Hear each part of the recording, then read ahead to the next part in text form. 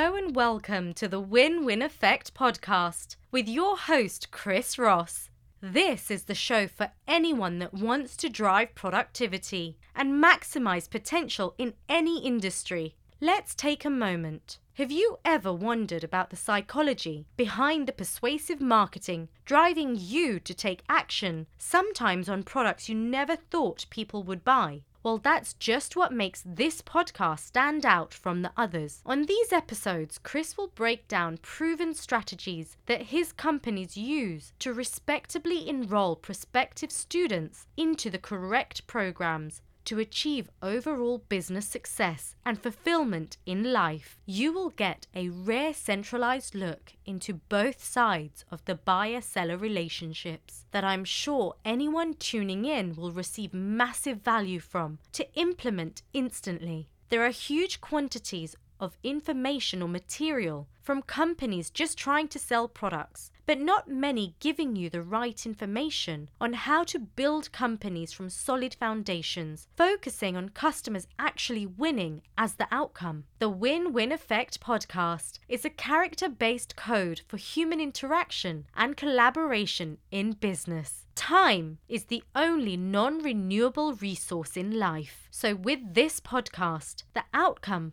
is designed to bring you value, to make it worth your time. In a previous episode of the Win-Win Effect, we discussed a little bit further in detail how to dive into that first call with the different approaches on sales strategies. As we dove a little deeper and exposed a lot of potential opportunities for you to learn more how to serve your clients better, a lot of salespeople are not really truly grasping the idea of what is coming through on the other end of the phone. Think about something for a second. Say, for instance, you've been in business for over a year and you've done pretty well for yourself. You've got over that $1 million mark. Congratulations. So you go back to the drawing board and measure and reassess, and you're starting to see a pattern. Inside that pattern, you're starting to recognize and identify opportunities where you can grow your business to new heights. So you do something you haven't done before. You research a company, you invest your money, and someone gives you a call. As you go through the process, you're noticing how the seller is not addressing the questions, comments, and concerns that you're bringing to them. How does that make you feel? How does that make you feel about the product? Does it feel like you're wasting your time? Objections are a direct reflection of how well you do your job as a salesperson. Wes, would you agree to that? I mean, what's your input on this? If you're trying to make the sale and you're getting objections, I mean, you haven't had all of those objections off already, right? So when you get to the point of closing the sale, it means that you've done everything that you possibly can, or everything with that person that you need to get them to a level of buying confidence, that they're just ready to go, right? So I would completely agree with that. It's, how well did you build rapport and trust with that person? If you're not comfortable handling objections, here's a tip. Always agree to disagree sometimes, but you're going to address the situation. And then we taught you on a previous episode, deal with that and then try to move on positively. And you're always going to agree, but you're not going to agree to their viewpoint. You're going to agree to disagree at certain points. That's so important for a buyer to hear you say that. I can't tell you how many salespeople, Wes, they think that developing rapport and maintaining a certain level of rapport, you always have to be on their side of being their friend. What's the danger zone for that? Oh, if you get sucked into, that is the worst place to get sucked into. It's like it's the friend zone, right? I mean, it's the point where now you feel obligated to get sucked into their bullshit, right? Versus, like, I will tell you that, like, if I'm in true rapport with you, I can tell you that the way you're thinking isn't in alignment with what you're trying to do. And I can go against what you're saying, right? But I can do it in such a way that you understand and respect why I'm telling you what it is. And I'm always going to back it by the why.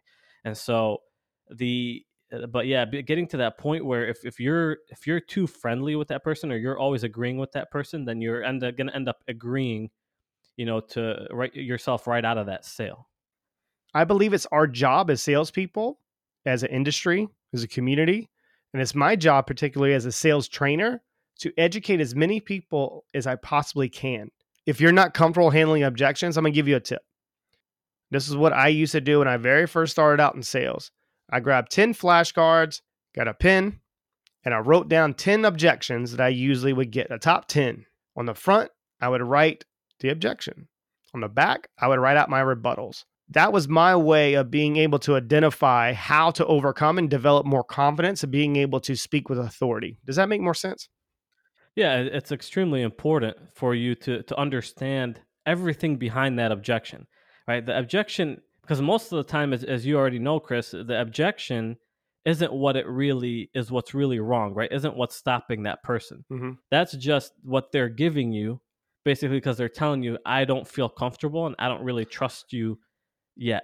Right. That's how I see objection. Right. And of course, sometimes it's not the right buyer, right? Of course, if from very minimal amount, if you're the right targeting, that's not usually the case, but sometimes maybe it's just not the right fit.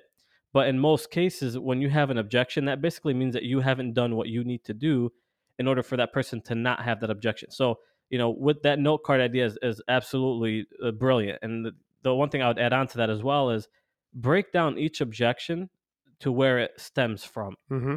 Right, where does this stem from? And not just from, okay, so this person maybe, going through their path of what they've currently, been going on, has experienced a number of set things, right, that has now caused him to have this type of an objection, or it's based off of maybe the way they grew up, or maybe it's based off of, another encounter they had with another salesperson, and now they have their guard up. But again, it goes back to, if that person views you as an authority and they really truly trust you and they feel like you have their best interest, now they're more obligated to put those objections aside because you've overcome them or had them off before they even got there. Here's my point, and just to add in on what you're saying, Wes, and everything you're saying, I completely see eye to eye with you. Understanding where and start to identify where limiting beliefs come from, that's a huge tip. Because once you start picking these off, you can start understanding pattern recognition. It's not what they're saying to you, it's based off of their actions, where it's their go-to. I talked about in our previous episode about the top 5 people you spend the most time with, and I actually labeled them, didn't I, Wes? Yep. When I labeled them an objection because I want them to visualize that person as the objection. That's what's holding them back. I'm not trying to alienate them with their friends, but I will expose what they're doing or what they're not doing. And it can change the way that they're looking at business. It could change the way they're looking at a particular opportunity. Trust is a big thing for people. I'm telling you right now, Wes, if I don't trust you, you're not checking my mailbox. Exactly. People buy from people they what? Trust. Or they want to be like, similar to, who they look up to. But when you look at that sentence and you're asking someone that's new to sales, they would probably say, I don't know, you tell me, Wes, what would they say? People buy from people they what? Well, that's a good question. For me, it's people buy from people who they trust, right, or who feel like they have their best interest at heart. But as far as what a new person would think, maybe they'll put it back to where they feel like the product is maybe going to give them the best value. You just hit a trigger. It's like a landmine. When people talk about product, when I'm talking about a first call, it makes me want to chop people in the throat. Yeah. Like I want to become physical. I'm not that I'm going to. I've never been physical, listeners. I cannot stand companies in their major corporations that actually do this. Right when they get somebody onboarded and they go through their bullshit training, their training is all about product knowledge. Has nothing to do with being able to understand how the human brain operates.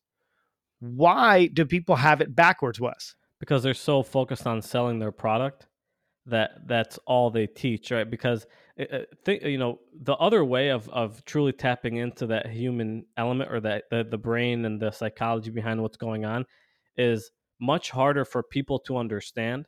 And so when you're in a corporate setting, most of the time you hire people and put them in those positions that maybe not necessarily were the best salespeople and don't truly have an understanding of what's actually happening in that interaction. Right? So you can never come and tell me how someone is going to feel, right? Or what someone is going to say in any particular scenario. That's unique to that person. But what you can teach me, right, is why certain things are said. Right. What do they stem from? Well, how do they make them feel? So when I train sales, I don't train to how do you sell this product. I train to how can you truly, like, I will get so granular to where I'm going to teach you the why behind even every word that I say or the tone that I use in the sentence, that I'm speaking. Right? So once you understand that and then how it makes the buyer feel and where then it allows you to transition, now you have a much better idea. Right? Now you understand why everything is happening and it's easier for you to implement. But if I come and tell you, this is the process and you're going to get this series of objections and then this is how you had these objections off, like a lot of salespeople, and I'm going off on a little bit of a rant here because this kind of pisses me off. And a lot of sales trainers, that what they do is they tell you, here's your series of objections. And when you get them, now you go ahead and this is what you say. These are the questions that you ask. When in reality, you should ask, why did you even get this in the first place? Right? And so, why did you even get this objection? What did you not implement in your sales process or in that conversation that got you to this point? And how much control did you really have over that phone call? So those are the things that need to be trained on, and those are some of the hardest things to train on because most people don't understand them. I struggle with this sometimes with the rapport level thing, that when you find a common ground or you're trying to mirror, you're trying to angle it a certain way for them to understand your point of view. I struggle with that early as in my sales career because I'm not a fake, I'm not a fraud. So if you say something to me, I have my own mind and my own views, but I'm not going to affect them with my views, either positive or negative, unless I was able to get a connection. Does that make sense? So if I'm able to gain a connection with a particular person or a prospective buyer, client, whatever, if I'm not able to connect, I'm not able to come through as the authority figure or expert because I didn't know anything about the freaking products or service I was selling. Today, you can put me in a phone and I'll sell anything you want me to sell. A lot of people say that. But what I'm talking about is I'm not going to sell that product. What's going to sell it is my confidence and me speaking as an authority figure. Right. Yeah, people are going to buy you. Right, exactly. And no one can buy me. I'm pretty expensive, but I'll never be buy bought. Into you. How's that? You're not gonna buy. They might they might pay for the experience that they have with me because most of my buyers enjoy buying from me. They actually enjoy it because that's how much I love what I do. Is I focus more of my attention on how can I make the customer experience more enjoyable. How can I streamline it? How can I get them to maybe give me more referrals? We'll get to that later. But everything you do is to establish trust or gain and build another layer on. Would you agree? I would. As human beings, we tend to trust people we like or who we want or who we look up to.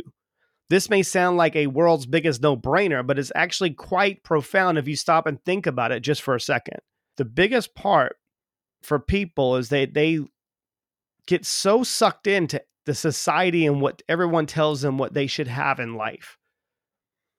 Why is it? How can you detach yourself? What advice would you give the listeners to detaching yourself as a new salesperson to not be affected by other people's bullshit, even on the sales team? Yeah, ultimately it's prioritize your main goals, right? Prioritize your goals to the point to where you understand that you are going to be the reason why you become great. Other people will help you and influence you along the way, but you are the reason why you'll become great. And so you have to take ownership, right, of everything that you do, and in every interaction, you have to take ownership over that. You can have sales managers and other people who can hold you accountable, but ultimately you're the one that has to take ownership over it. And so understand that you want to be the best version of yourself and the best salesperson you can be, and prioritize that and say, okay, if I get a certain piece of advice from somebody, I'm going to break it down. I'm going to see, okay, how does that actually work? How does that affect the buyer? All right. So if I actually implemented this strategy that this person is telling me about or influencing me on, if I say that to a customer, how do I think, or me, if I put myself in the position of the customer, how will I take something like that? Right? Does it actually promote me becoming an authority figure? Right? There's really a few main things you want to do on a call. You want to become an authority. You want to build credibility. You want to build trust. Okay. And those really are the three main things that you want to do on a call. Because once you do that, then people now are bought into you. Right. And once people are bought into you, now they will purchase whatever it is. Because it's never about the money. It's never about the purchase that they're making. It's how confident are they in the fact that you're actually going to help them. Right. So ask yourself that question. Is this truly me getting those three things? Right. Credibility, authority, and trust. So in anything that I do, is it going to help me or is it going to hurt me build those three things? And if it helps, great, implement it. If it doesn't, you stay away from it. It's all about being comfortable. Just to add on that, having that set as your objective. And if you're a new salesperson, I'm trying to think in a way of trying to train it, because there's some of those things that you're mentioning, Wes. It comes with natural ability sometimes, and sometimes people need to learn that way. Some of the best salespeople I've ever come in contact with are introverts. One of the major reasons why I would always advise them to go to a speaking class is because they're starting to remove themselves away from what they feel comfortable in. It's hard for people. So as a new salesperson, and you're mentioning what did you say? Credibility, trust. What's the other one? And authority. And authority. So when you're going into those three, think about being an authority figure, and if you've lived in a box your whole life, you know what I mean, or sheltered, Yeah. you're not going to be able to do that effectively. But it all starts with you identifying some commonalities that you currently possess. Let's do a little assignment real quick. I want everyone to think of someone in your life that you think you trust, you feel you trust. And I want you to visualize the person. Do you have them in your mind? Great. Now tell me this. Do you trust them? Of course you do. That's why you're visualizing them. Now think of someone that you're not too sure about. And don't say Wes. Maybe you just flat out don't like them for whatever reason, and that somebody popped in your head. Do you trust them? No, you do not. Interesting, right? Now that we know people buy from people they trust, and they trust people they like, how do you determine if you like someone? People like people they connect with. Where am I going with this, Wes? Yeah, it's ultimately about how do they make you feel, or how do you make them feel, right? And so, are you gaining a connection with that person, or do you feel like there's a wall in the middle and you're trying to break through that wall? Mm-hmm.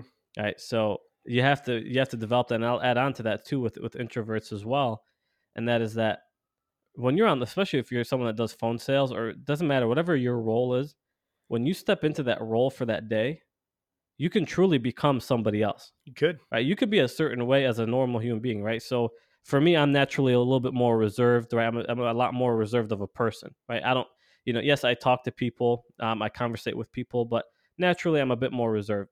And but I'll be on a phone call, and you would think I'm the biggest extrovert, right? As I'm doing a sales call, because now I step into another realm, right? So now this is who I am. Of course, all of the things that I do naturally and who I am as a person is all a reflection in my phone call. Right. But now I'm another person, right? Because now I am the authority. And that's the first part, right? So you have to visualize yourself as being capable of becoming an authority, right? So, and that goes back to limiting beliefs that we talked about a couple of episodes ago, right? So if you don't view yourself as an authority, then what's stopping you from doing that? Because if once you fix that, now it's a little bit more natural for you to be able to do that over the phone or in your sales interaction. Right. There's some main characteristics of connection and how to gain a connection with anyone you talk to. I can give a shit if you're walking down the street and going into a coffee shop. People who demonstrate being humble, being very honest and open, being authentic, being their true self, and the appropriate amount of vulnerability create deep and meaningful connections with human beings. I don't give a shit who you are. If you're able to demonstrate these four, it's going to be really powerful for someone to connect with you, because I don't believe every person in this world is a great person. I don't believe every person in this world is a bad person. There's bad times and there's good times for each. So what I'm trying to say is you got to catch people in the right time in your life. Either they're there for a lesson or they're there for a reason. And if you start viewing things that simple, it's important. But how to connect, those are the 4 main characteristics. And I'll say it again. Make sure you write this down. Being humble, being authentic. Do you check in with yourself on a daily basis to make sure that you're being your true self? Are you being open and honest about your true feelings and emotions? That's the big connection there.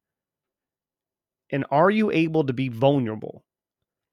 Myself, Wes, I'm not a vulnerable person. I struggle with this.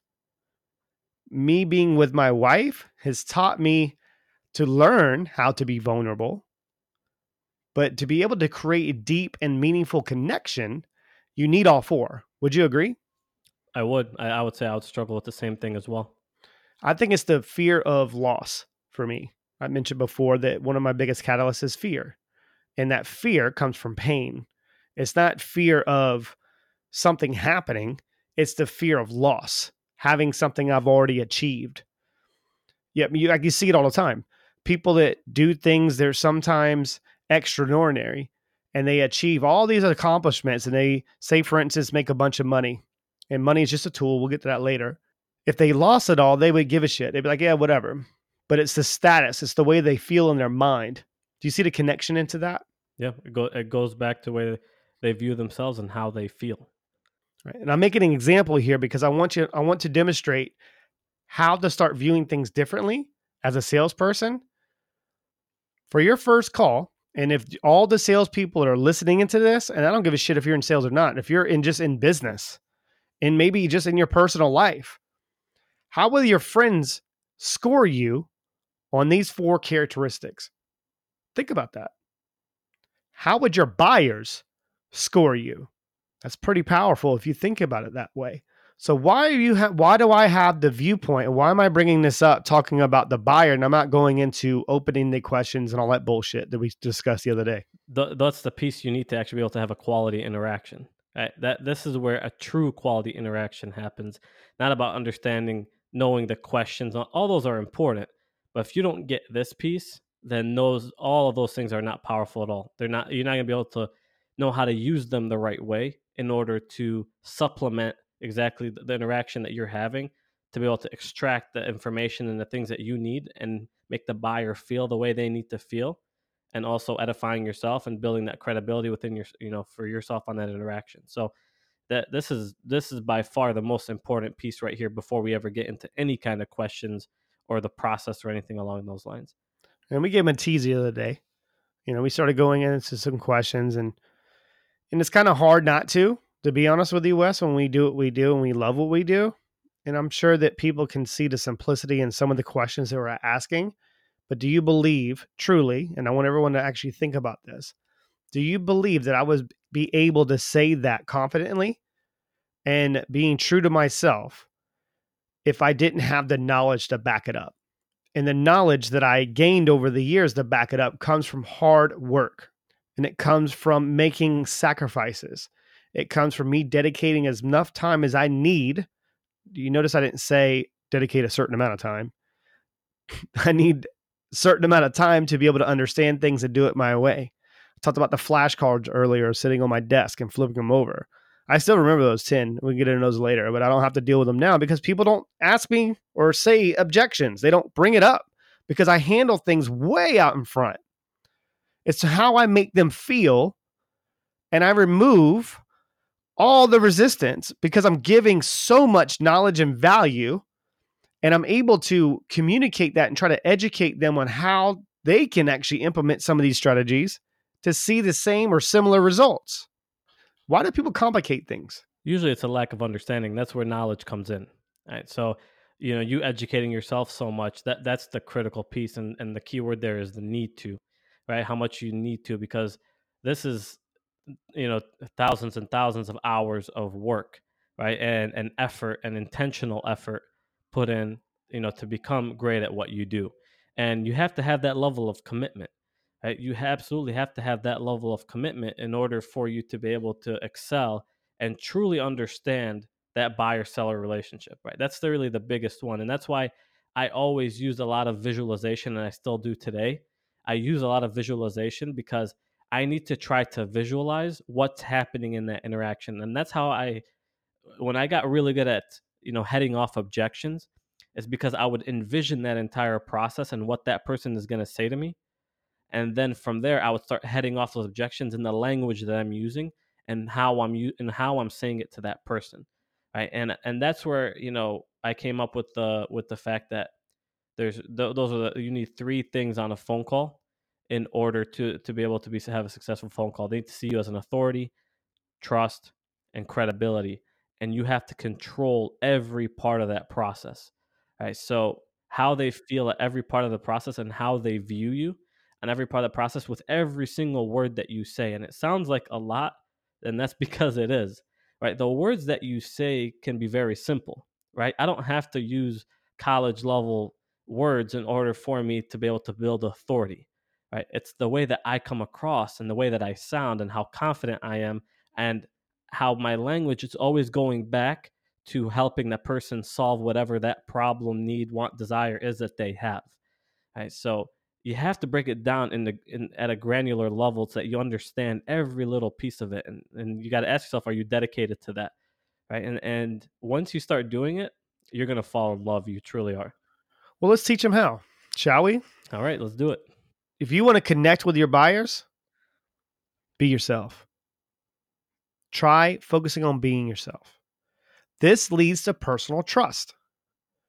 We mentioned before, Wes mentioned before, talking about them viewing you as a friend, getting into that friend zone. And no, we're not doing a dating podcast, but having them view.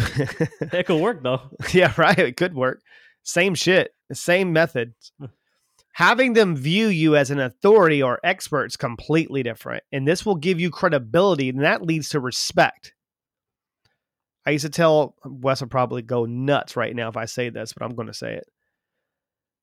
You don't have to buy from me. You don't have to do anything, but you will respect me. And you're going to respect me based off the value that I'm bringing. And it's kind of hard to deny someone's ability to be able to overcome or communicate what they're passionate about. I haven't had a buyer tell me that I wasn't passionate. It hasn't happened because I'm extremely passionate about what I do. Right. I love what I do.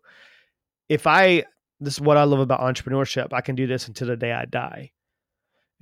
Granted, I'm not going to be 90 years old trying to speak into a microphone. It's not going to happen. It's different levels of success, in my opinion. You know what I mean? But in order to be trusted as a professional, you need to demonstrate consistently through your knowledge, skill, and capability. Those are the other three. If you have the right knowledge, and I'll use an example, industry knowledge, product knowledge, customer knowledge, but here's the key. None of those fucking matter. None of those matter. You know what matters? The ability and capability to understand what the buyer is going through. If you got that down, fucking good night.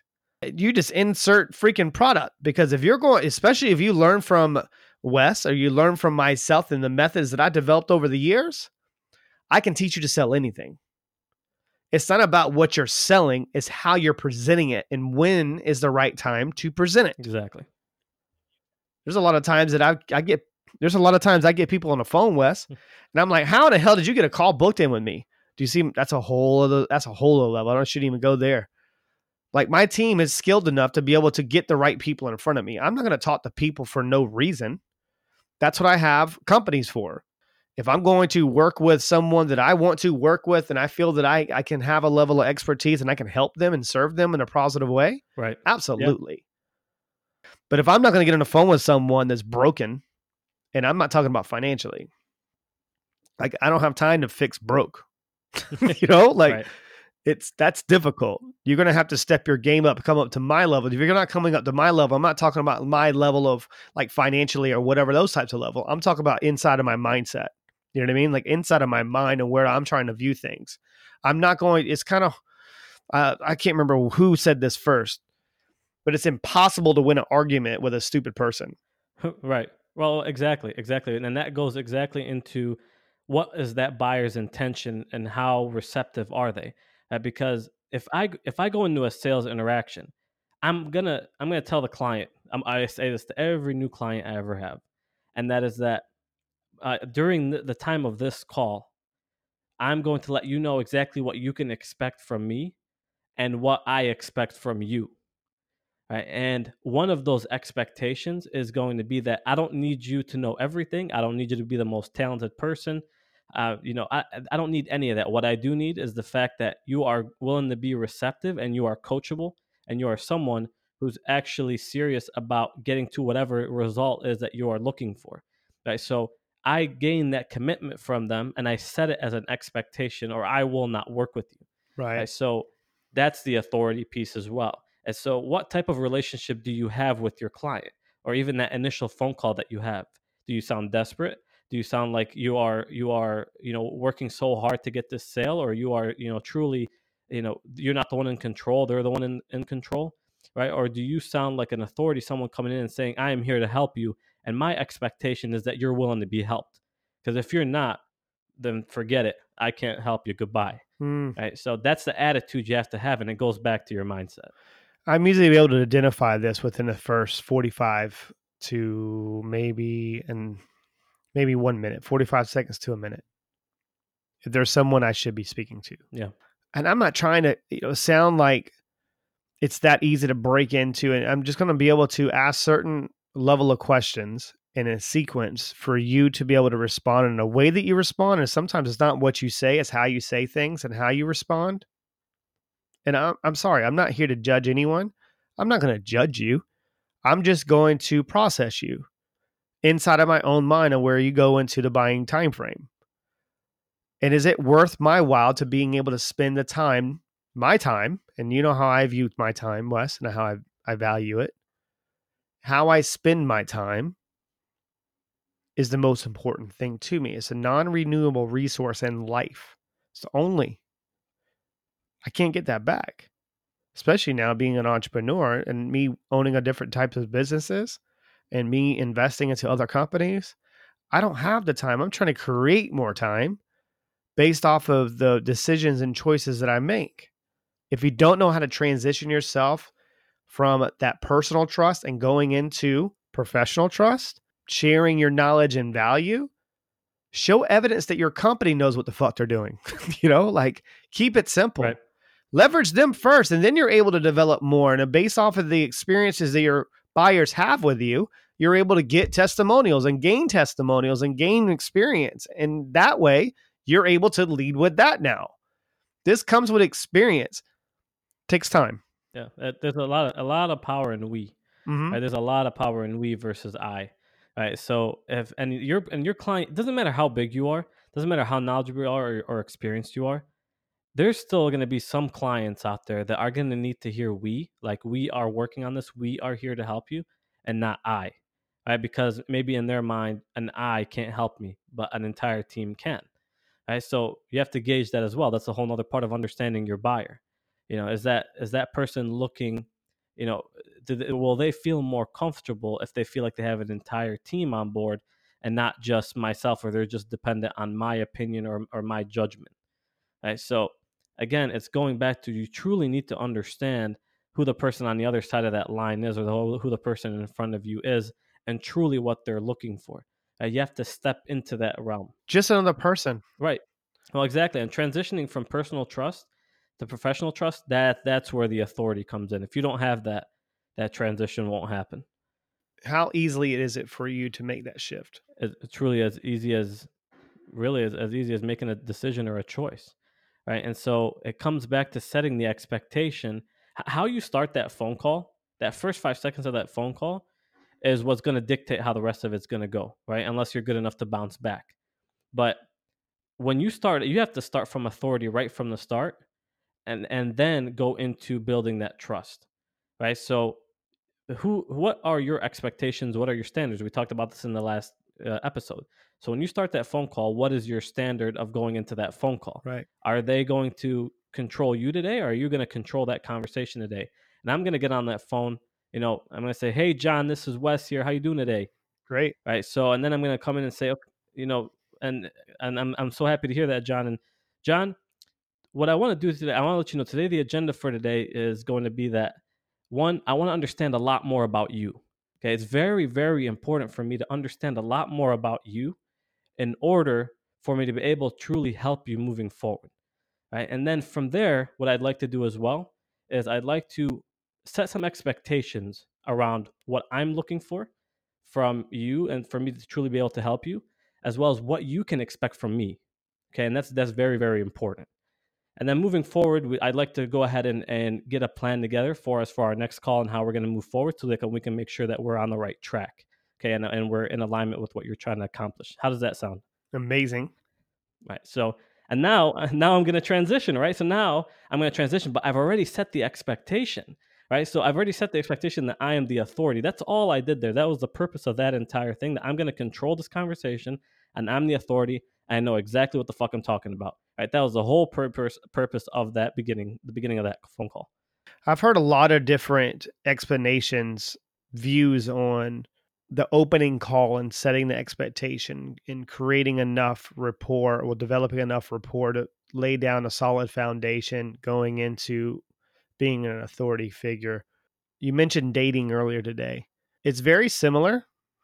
However, some people would say the first call is like dating. It's not like dating. I don't go on dates with people that I don't know anything about you. Right. That call is everything to do with, do you have any type of potential to serve my needs as a seller? Basically, do you have a need and want for my help and my services? Stop overcomplicating shit, man. It's not that difficult. However, I won't make it to 5 minutes on a phone call if I feel that you're not the type of student I'm looking for or type of buyer I'm looking for. It doesn't make any sense to me. Professional trust without personal trust lengthens sales cycles and inserts more competition and generally decreases customer loyalty if they buy at all. I've seen in my own sales team before we're able to train them on the viewpoints of, listen, you're an authority figure. You're there to give a recommendation and then move on. That communication, once you go through that buying cycle or sales cycle, they move on to the next appointed person inside that company for them to be able to have that transfer. You need to transfer everything you learned and discovered about that potential buyer and having your client move over to the next professional. And that turnover is important. That's a whole other topic. But if you don't have professional trust, it's very difficult to communicate with your team members about their story on what they're trying to do in their journey. Right, exactly. And so, and that you mentioned on something that's actually very important too, and that is you never want the buyer to feel like there's truly an endpoint, right? You want to make them feel good. When you close out the sale, or when you're at that point where you're going to close out the sale, you're always using language, well, when we talk again next time, okay, what's going to happen next, right? All of those things, because the buyer always wants to feel like there's a next, right? They never want to feel like it's just going to end. So that's actually a huge point. What about then? What about now? What about this? What about that? Right. Like, you're going to get a lot of these questions. Right. But it's your job to paint that picture. Like, I don't move on to the next appropriate meeting even if I establish that we should have another meeting. I'm going to paint the picture on what's going to happen in that meeting. Right. So that way, when a customer or buyer comes to that meeting, they're prepared. Right. They will have, and this is another way of me qualifying a student or qualifying a potential buyer, is it how well are they prepared for the meeting? Like, I'm going to get in and talk about myself. Like, I can give a shit. Like, this call's about you. This isn't about me at all. I hate when people ask me questions. I'm like, listen, man, I'm not too hard to find. Just type in, this is Chris Ross, and on the internet, and you'll pretty much see me. You see a lot of sellers get to that personal relationship and they can't break into that professional trust just because they want to talk about themselves. Have you seen sellers talk about themselves so much that they get in the way of their own buying time frame?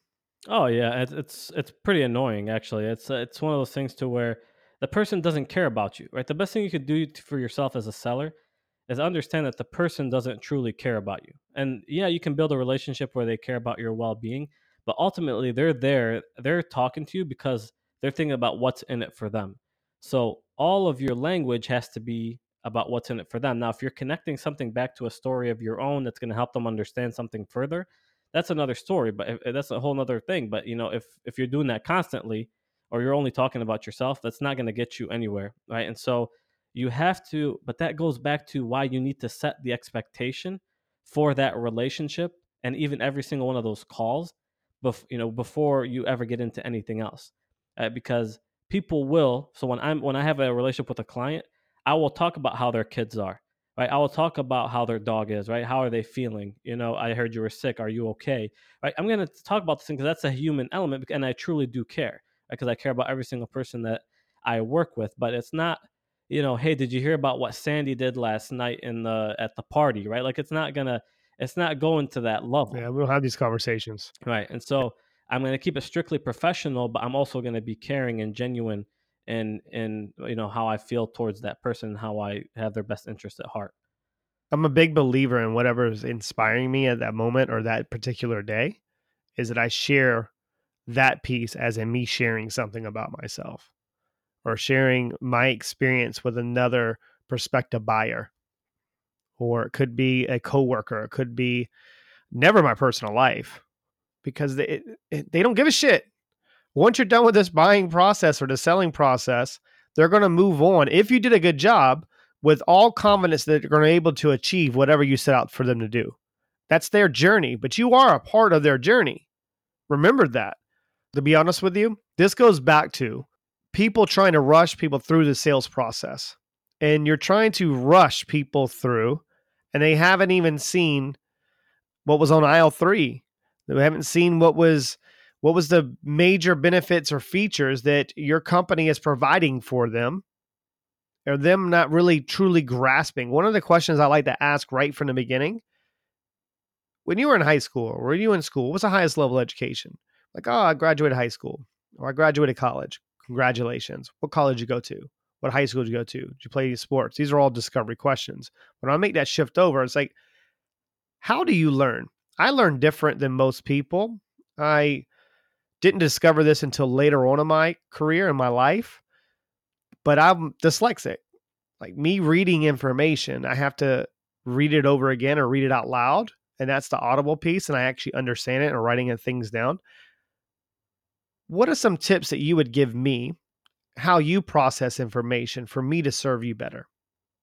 What does that question do, Wes? Oh, well, it provides them with ownership, but what it also does is it allows them to set an expectation in their own mind that moving forward, you're going to deliver them information in such a way that they're going to understand. So now they're a lot more receptive to what you have to say. So like Wes, based off of my experience, me training hundreds of thousands of people, there's not too many things that I haven't seen or heard, but understanding pattern recognition and the human mind and how people deal with certain things, and maybe sometimes in traumatic situations or a troubling situation. It could be that you get overwhelmed so much. I'll do my best as a trainer or as your coach or as a consultant or as your person of whatever, and I call it person of influence. I will do my best and everything I have inside of me to make sure that I'm conscious of what you just shared with me, because I know that's important for you. Say, for instance, maybe I'm having a bad day, Wes, or there's a lot of things going on and I'm focusing on a different element or a different factor for you to make the right decision moving forward in this process. Could you do me a favor and communicate to me if you're starting to feel that your mindset or something is slipping in different areas of a warning zone? Or of course, definitely when you get to a danger zone, you definitely need to tell me, but I would like to catch it before that happens, because it's important for me to provide as much clarity as possible make sure that you actually understand the information and you enjoy yourself during this process. This is an amazing system. And you see how I'm layering, literally taking that glue and I'm sticking it to that foundation and putting brick by brick by brick. So guess what, Wes? When they're going through the process, and say, for instance, they see something, because I can't control all the internal factors. Now I do, because I own the businesses. But the main thing is I didn't control all their internal factors when I was learning all this stuff as a salesperson. And I would tell them, if you ever see something or something rubs you the wrong way, I want you to sit down and I want you to remember this conversation. Can you do that for me? Yeah, you got to set that expectation.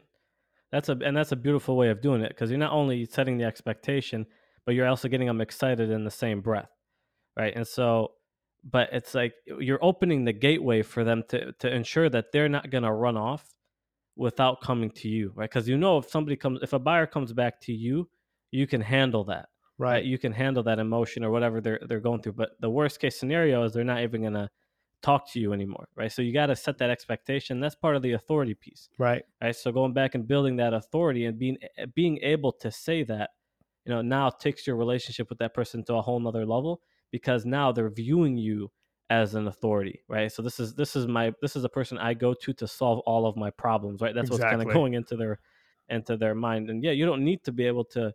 And I tell people that I set the expectation, hey, at this stage you may feel this type of fear. Mm-hmm. I will say that straight up to somebody. You may feel this type of fear. Understand that that's normal. I'm going to normalize it. I just understand that that's normal. Okay, and when it happens, reach out to me, Right. because I've been through it. I understand what you're going through. Right, so give me a call, and you'll reach out to me because we'll talk through it. Whatever your process is, I mean, obviously for myself, I don't want them to call me because the next thing you know, they'll sparks up fear and uncertainty inside themselves. I don't know. Maybe it could be an abandonment issue with themselves. Like, I don't fucking know. But the whole thing is that you're bringing up some valid points and some huge touch points and tie downs. Those tie downs that you're doing, can you explain a little further on that for the listeners that may not understand that piece? Yeah, I mean, think of a tie down as exactly what it sounds like, right? You're tying it down, and that could be tying down. People think that you're just tying down a sale, right? That's only one little piece of it. You have to tie down every part of that interaction and every part of that expectation, right? So with everything that you say, and you'll hear me do this a lot, I'll say the same thing twice or three times, right? Or even 5, 6 times if I need to, in many different ways. But what I'm trying to do is get it into their own mind of what they really need to do, right? And then what's going to happen. And so a tie down is ensuring that you're using the right type of language so that there is no chance of one person or that person veering off in a direction that is counterproductive to whatever it is that you want them to do. Right. So that goes back to every part of that interaction, right? If I want you to do something because it's going to result in X, right? And I don't want it to result in Y.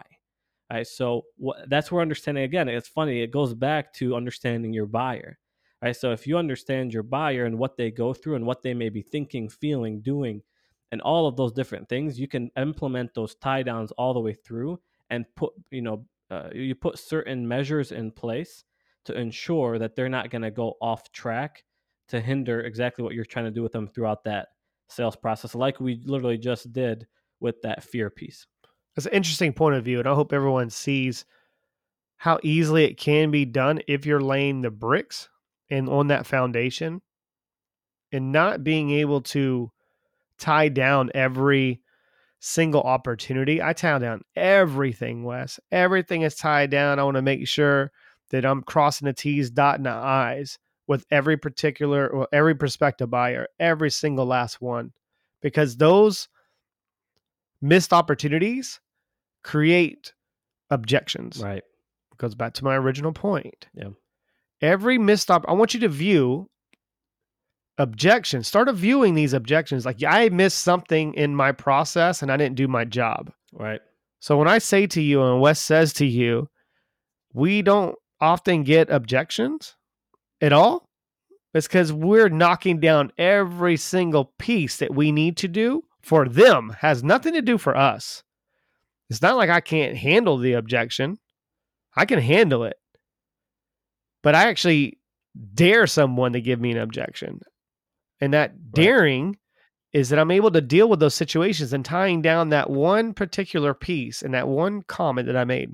If you ever feel like yourself slipping or putting yourself into a warning zone, and there's something that I need to know to be able to serve you better, can I get an agreement that you'll actually bring it up with me? Can you let me know, please? Like, yes, absolutely, Chris. Because it's important to me that you grasp this information, because when I move forward with this process and say, for instance, I do recommend you for XYZ product, then I want to make sure that I'm confident on my level that in my own mind that you can handle it. That's powerful if you're able to deliver it properly. But say, for instance, you're going to leave yourself open. This is where a lot of salespeople fuck up. This is where they really fuck up, Wes. They'll leave themselves open to that, and then they're not communicating with the buyer anymore because now they got further along in the sales process, and now they're getting sales breath. They're like, I'm going to make this sale and move on. Say for instance, Wes, well, before our meeting today, I got an email from you and you said to me, Chris, whatever, Wes, tell me the issue. Chris, I'm feeling a bit overwhelmed, and I'm scared that I don't have the funds for all this. I'm not sure if this is the right fit for me. That's a valid statement. And that can be a very concerning feeling. That's probably bringing up a lot of self-doubt. Would you agree to that? They'd be like, yeah. But how would you characterize this issue or potential problem? How would you say it? How would you view it? They're like, I don't know. Like, who do I need to include in this conversation? Does someone else? You see how I leverage that?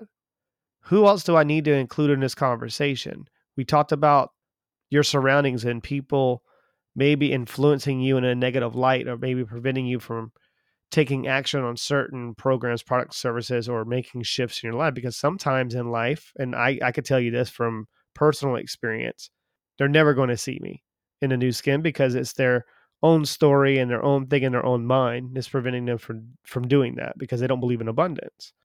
So if you ever have someone negative in your world, maybe it could be, you don't have the money for that. Why would you go do that? That's a scam, or this is whatever. I hear a lot of this bullshit.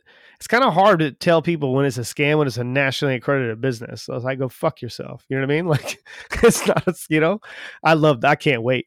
So that's the beautiful thing about our business is that, I've spent so much of my time focusing on what the buyer goes through and tapping into some of the skills that I do possess from the years of experience of understanding accreditation and understanding success ratios, understanding people going and getting placed into jobs or getting, starting their own business, whatever it is.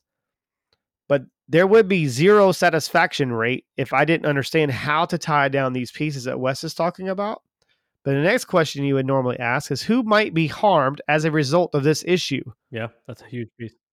Where I'm angling this question has zero to do with yourself, but it has everything to do with the people you love. Who might be harmed as a result of this issue? Not including yourself. If I said that to you, was that disarming? Yeah, well, it absolutely is, because now it just put me in a vulnerable state, and now I have to answer to the obligations that I have. Did I come across as the protector? Yeah. So if I'm coming across and viewing me as the person that's going to protect them or give them the solutions they're definitely going to need to stop feeling a certain way, because there's one thing that we can't stop doing is feeling emotions. It's just, you can't stop feeling emotions. You can't stop the way it makes you feel. I'm going to be honest with you. My wife might say things to me and then it'll make me feel a certain way. But if I say things to her, I'll make her feel a different way. The same freaking message. It's about how they're understanding it. That's the biggest thing about sales, is how can you communicate it to speak their language and having them to see things in your light. That's it. Right. What are some ways that you can do this efficiently, do you think, Wes? Share with them. Well, one, it comes back to you have to have an open relationship with that person, right? And what I mean by that is that's where setting expectations is truly open, and tying things down is extremely important, because what you're telling them is you may experience such and such, right? And when you do, I need you to take this type of action, right? And so again, building that authority, that first piece of it is building that authority and how you come across. That's extremely important. And from what you're saying, Chris, about building that point where you're the protector, right? That's actually a really, really important one, right? You're the go-to. Obviously, you want a healthy boundary, but you are the go-to person for how they feel, and just thinking about you makes them naturally feel better, right? Because you're opposite of what they've experienced. So be opposite of what these people typically experience, right? And those questions that you're asking, Chris, that can go a long way for any industry, right? It could be somebody that decision makes an impact on their company, right? Or on the company they work for, the company that they own. Right. So that's the biggest piece. Yeah. So how does not taking such and such action affect the overall outcome of whatever it is that's important to them, right? And then who's suffering, because of how, and you're not going to say, I never tie things down from this perspective of, if you don't take action on what I'm telling you to do, then you're not going to have that result. I never want to do it that way because that doesn't come off right. You actually put somebody in a more defensive state that way. What I typically do is you're going to dig into some of those limiting beliefs or what stopped them in the past. And then you're going to say, how have those things, for example, affected you? And if you continue that way, and that's usually what it is, it's stopping them taking action with you, is if you stop doing that, or if you don't stop doing that, what do you think is going to happen in the next 3 to 6 months? Is anything going to change? Right? Who's going to be affected by it? How are they going to be affected by it? Do you want something better than what that is? And then I'm going to bring it back. Next question I ask is, how can I help you avoid that harm? And then repeat back what they said. Paraphrase. That's going to make it real in their mind, where now it's a big deal for them to start viewing you as how can you help? And here's the next question. I'm gonna hit you up, Wes. Where do you think we might obtain more information that would help us resolve this problem? Now, what I've done is remove the frame and put it back on them to find the answers. I'm not going to tell them the solution yet. Notice I said yet. Would you like me to point you in the right direction where you might find that research or find the answers you might be looking for? Really excited about you actually putting forth the effort to doing that, because I want to see what you come up with, and I'll do some research on my end as well. I truly hope that everybody just heard that, because if you don't get it yet, I'm going to tell you what just happened, and you're telling the person to solve their own objection. Right? That's pretty much what you're doing. Is you're telling them, so this is the objection, right? Go solve it. Right? And that's pretty much how you're putting the ownership back on them. Right now, people don't understand that piece. I don't have to solve your objection. Right. I don't have to solve whatever it is. I'm going to tell you. I'm going to show you through my questions how it's affecting you, and you're going to feel that, and then I'm going to get you to commit to changing it. Mm-hmm. Right? That's my role. My role isn't to do it for you. My role isn't to show you how something can be better. Right? We can talk through it. It's not for me to get you to whatever that thing is that's better, or do it for you. My main role is to get you to identify it and commit to changing it, because ownership is everything. Right. So you should be handling that way before it ever becomes a problem or becomes something that is going to stop them from taking action on whatever it is that you want them to take action on. And that's why it's important to truly understand your buyer. Next piece. Well said. Well said. I think we're actually exposing so much on this call and in this episode. I hope everyone's writing this shit down. People charge a lot of money for this type of information, and we're giving it away on a podcast. Do you know why? Because we don't give a shit about the money. We make money doing other things. This is what we do to have fun, and this is what we do to express ourselves and to be able to serve people on a different level, in different capacities. But here's the main freaking point that I want you to write down. And if you haven't already been doing this on your calls, if I don't give a shit if I never tell them to write something down, at the very beginning, I'm going to tell them, do you have a pen and piece of paper handy? Because you might want to write down some notes or some key things that I'm going to mention that's important for you. That's a whole different, what I just did there was positioning, right? Right. And I just set the stage for me giving a lot of value and me sharing knowledge that's actually going to help them and what's important for them, not important for me, what's important for them. And also you can check back on that and hold them accountable and see what they wrote down. Like, Sally, we're approaching the end of our call, and I want to make sure that I'm respecting your time as much as I know that you respect mine. That's an indirect message. What I would like for you to do is, do you have anything written down on your piece of paper today from our meeting to reflect back on later? No, I don't. I want you to write this down. Remember when you said to me that you would do some research?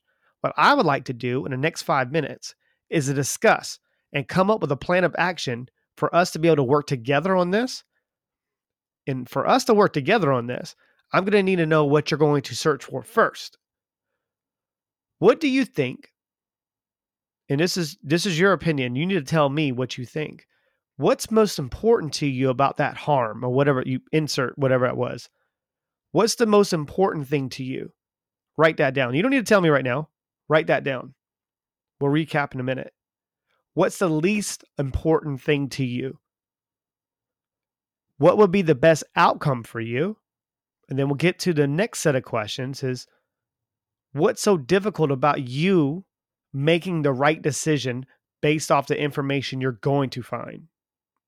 I just set the stage for every piece of them solving their own problem.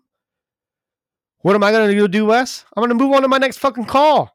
You see what I'm saying? Like, I'm, I'm going to go move on to my next call. I don't need to go do research. I got enough value. I got enough knowledge. However, I will check on their homework, holding accountable, and I will provide and point them in the right direction because I don't work for you. I will work with you, but I don't work for you.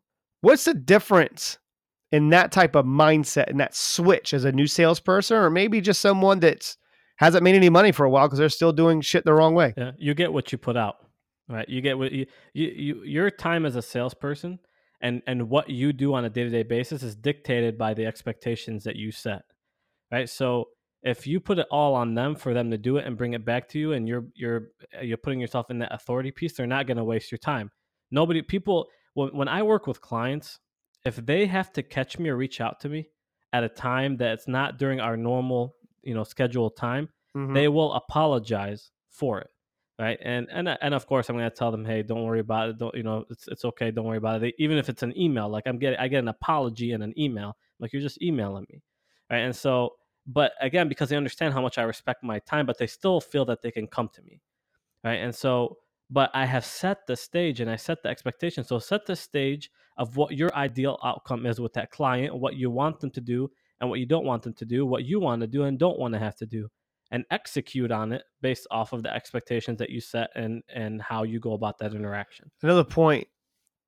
What do you think the buyer is going through? How are they receiving these questions, do you think, Wes?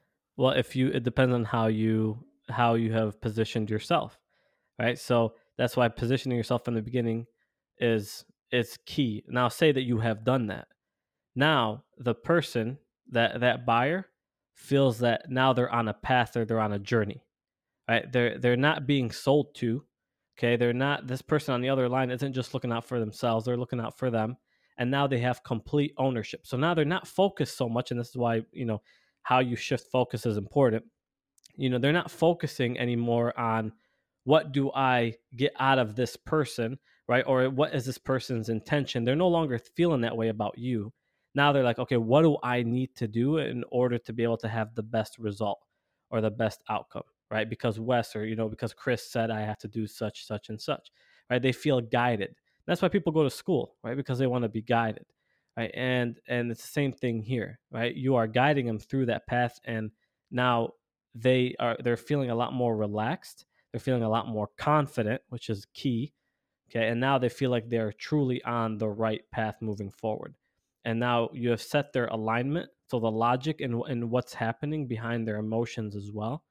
And they have a much more positive experience moving forward. And they are more likely to listen to what you have to tell them or take action on what you tell them to take action on, because now you set the stage. Sometimes when people bring problems to me, Wes, and address those, and it's not a problem, it's just they're viewing it as a problem. I'm viewing it as just a stepping stone to them getting to the end result of an outcome, and that's success. Because everyone's got to go through it. You got to go through it. It's going to hurt like a bitch to break through all this shit's been holding you down forever. It's going to hurt, man. It's going to be difficult. That's why people don't do that well. I mean, you see a lot of people in homeless shelters and whatnot. And I know there's a lot of traumatic experiences and things that happen to them, but that's a whole different shift as well with the mindset, is realizing that life is happening for you, not to you. And I understand, other uncontrollable circumstances make it difficult, but not to get off topic here, practicing humility, practicing being true to yourself and being authentic, practicing being vulnerable. In that vulnerable state is a very scary time. I like to put myself in a vulnerable state as much as possible because it's so difficult for me. Because I'm not scared of shit. Like I'm not scared of anything, man. And to be honest, like that's one of the major reasons why I push so hard. And I push clients so hard to where they think they're going to break, but that's where they're going to have a breakthrough. Right? It's not just about you. It's about everything that's happening around them and their environment as well. And so that's why you can't change their environment, but you can change the experience that they have with you and the expectation that they have, that they can always come back to you and you are the guiding force in their life that is going to take them to where they truly want to be. And so that's why when they deal with bullshit, they know how to handle it better, and they always know that they can come back to you, when that's kind of taking over. Hope everyone's paying attention and paying very close attention. If you're having a hard time going through your script, going through these notes, listening to your sales manager or lack thereof, could be whatever. And I hope you view this podcast as an outlet to be able to, or a resource to find some type of clarity on how to do this properly at a very high level. But if you're searching for the right questions, write this down. Start your questions with who, what, when, where, how, why. That fucking simple.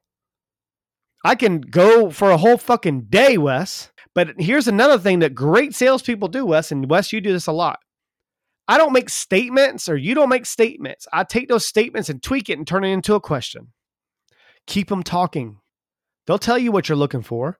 Keep them talking. Over 90% of salespeople fail to use diagnostic questions. Mind-blowing to me. When doing so, it can dramatically change the outcome, and especially how the buyer is feeling about you. I can give a shit how they feel about me personally, but I did say at the beginning of the call, they will respect the value that I'm able to share with them, because that's what I'm there to do. I'm not there to be your friend, but I will make sure that I'm going to keep your best interest at heart, because that's my moral obligation as a professional. As a master of my craft, that's my freaking job. I'm not going to let you do things that you don't want to do. When you ask a closed-ended question, like, is it possible for you to meet with me on Saturday? You'll likely get a yes, or you'll likely get a no. But that answer can be turned into a diagnostic question like this. This is what I would like for you to do, Wes. I know that I gave you a lot of information today, a lot of information. And to be honest with you, I feel a little bad that it's so much that you're going to need to process and reflect back on. I tell you what, would you propose, if it's appropriate, and I do have some availability on Friday afternoon between 3:15 and 3:30. It doesn't need to be long, just a check-in, because I would hate to see you go through a whole weekend being unsure about the assignments and the things that we're trying to accomplish together. How does that sound? Makes sense. Did I provide clarity? Sure did. Chris Voss, not Chris Ross, Chris Voss. You ever read the book, Never Split the Difference? Yeah. Great book, right? Yeah. He talks about, finding out where the no's are buried. And then there are at least 5 benefits from every single one of these no's. The first no is allows the real issues to arise. The second no is to protect people from making and lets them correct ineffective decisions. Notice I said decisions, not a choice, decisions. The third no slows things down so people can freely embrace their decisions and agreements. The fourth helps people feel safe, secure. You're not comfort zone bullshit, the warm and fuzzy feeling, and in control of their decisions. That's not how growth is, though. You got to be uncomfortable. The fifth no moves everyone's efforts forward. So when you tell me no, if you ever have a chance to talk to me on the phone, I'm telling you right now, you're not going to get to that second one. You're not going to get to the second one, but I'm not going to tell you that's the wrong answer. Some would view, Wes, that, and I'm just basing this off of my experience, and what you're bringing to me at this time is very important. However, it's not for me to make that decision with you right now. Here's what I propose. What I would propose is you do a little bit more research on how this can affect you 3 years from now in your business, because you mentioned that you own a business. It's generating a lot of revenue. But if you make this decision and say you lose your company, how many lives is it really truly affecting? And then most importantly, what is your emotional state and what's going to happen because of that for you and your family. That I'm shifting everything. I'm shifting everything off of me because it's not my baggage. It's not my bullshit. This isn't my life. This is your life and your journey. I'm here to point you in the right direction. Why do salespeople take too much and put it on themselves, Wes? Because I feel like that's what they need to do to get the sale. Fuck that sale. Right. I mean, if you want it that bad, I'll wire it to you. Right. Whatever your commission, I'll wire it. Now, I don't give a shit. Whatever. And I'm not paying for everyone's fuck ups, by the way. Using diagnostic questions are extremely helpful for your sales team, especially if their request or likely be met with resistance and pushback. If the request is rejected altogether, have them ask more open-ended questions, and that will reveal the why and what their fears and constraints are. The sooner your sales team understands that information, they're able to jump out in front of it and unlocking potential solutions. Slow it down, get connected, ask more diagnostic questions. Then you're able to move over to anchoring and framing. And these are two beautiful skills that you have to master to be an effective salesperson. But I have great news for you. You've been doing it your whole life. I'm just going to point it out for you to see what you've been doing. Anchoring is landing your idea or request. Framing is building the perspective. They're starting to see things in your eyes and your viewpoints. It's how you package or back up your request. You might say this when you're anchoring and framing. And I'll make an example. Now that I've been given the responsibility to discover opportunities using what I call the budget evaluation, I'm really concerned that you may not have made that shift over to start viewing money as a tool. Is that a fair assumption? And have them talk. But if they don't speak and they give a one-word answer, you'll say, what I would like to propose is for us to take the time to discuss the importance of getting closer look on how I can help you succeed. How can you help me work that out? So let's break down what I did. The anchor was the request to look at their financial situation. The frame was the concern for the buyer to gain clarity to see the opportunities. If you are making this request, what I want you to notice is how the framing is not just about being a good seller. It's about how you can benefit your buyer. What's in it for them? So as always, ask yourself, how can you get a little bit better each day? That 1%.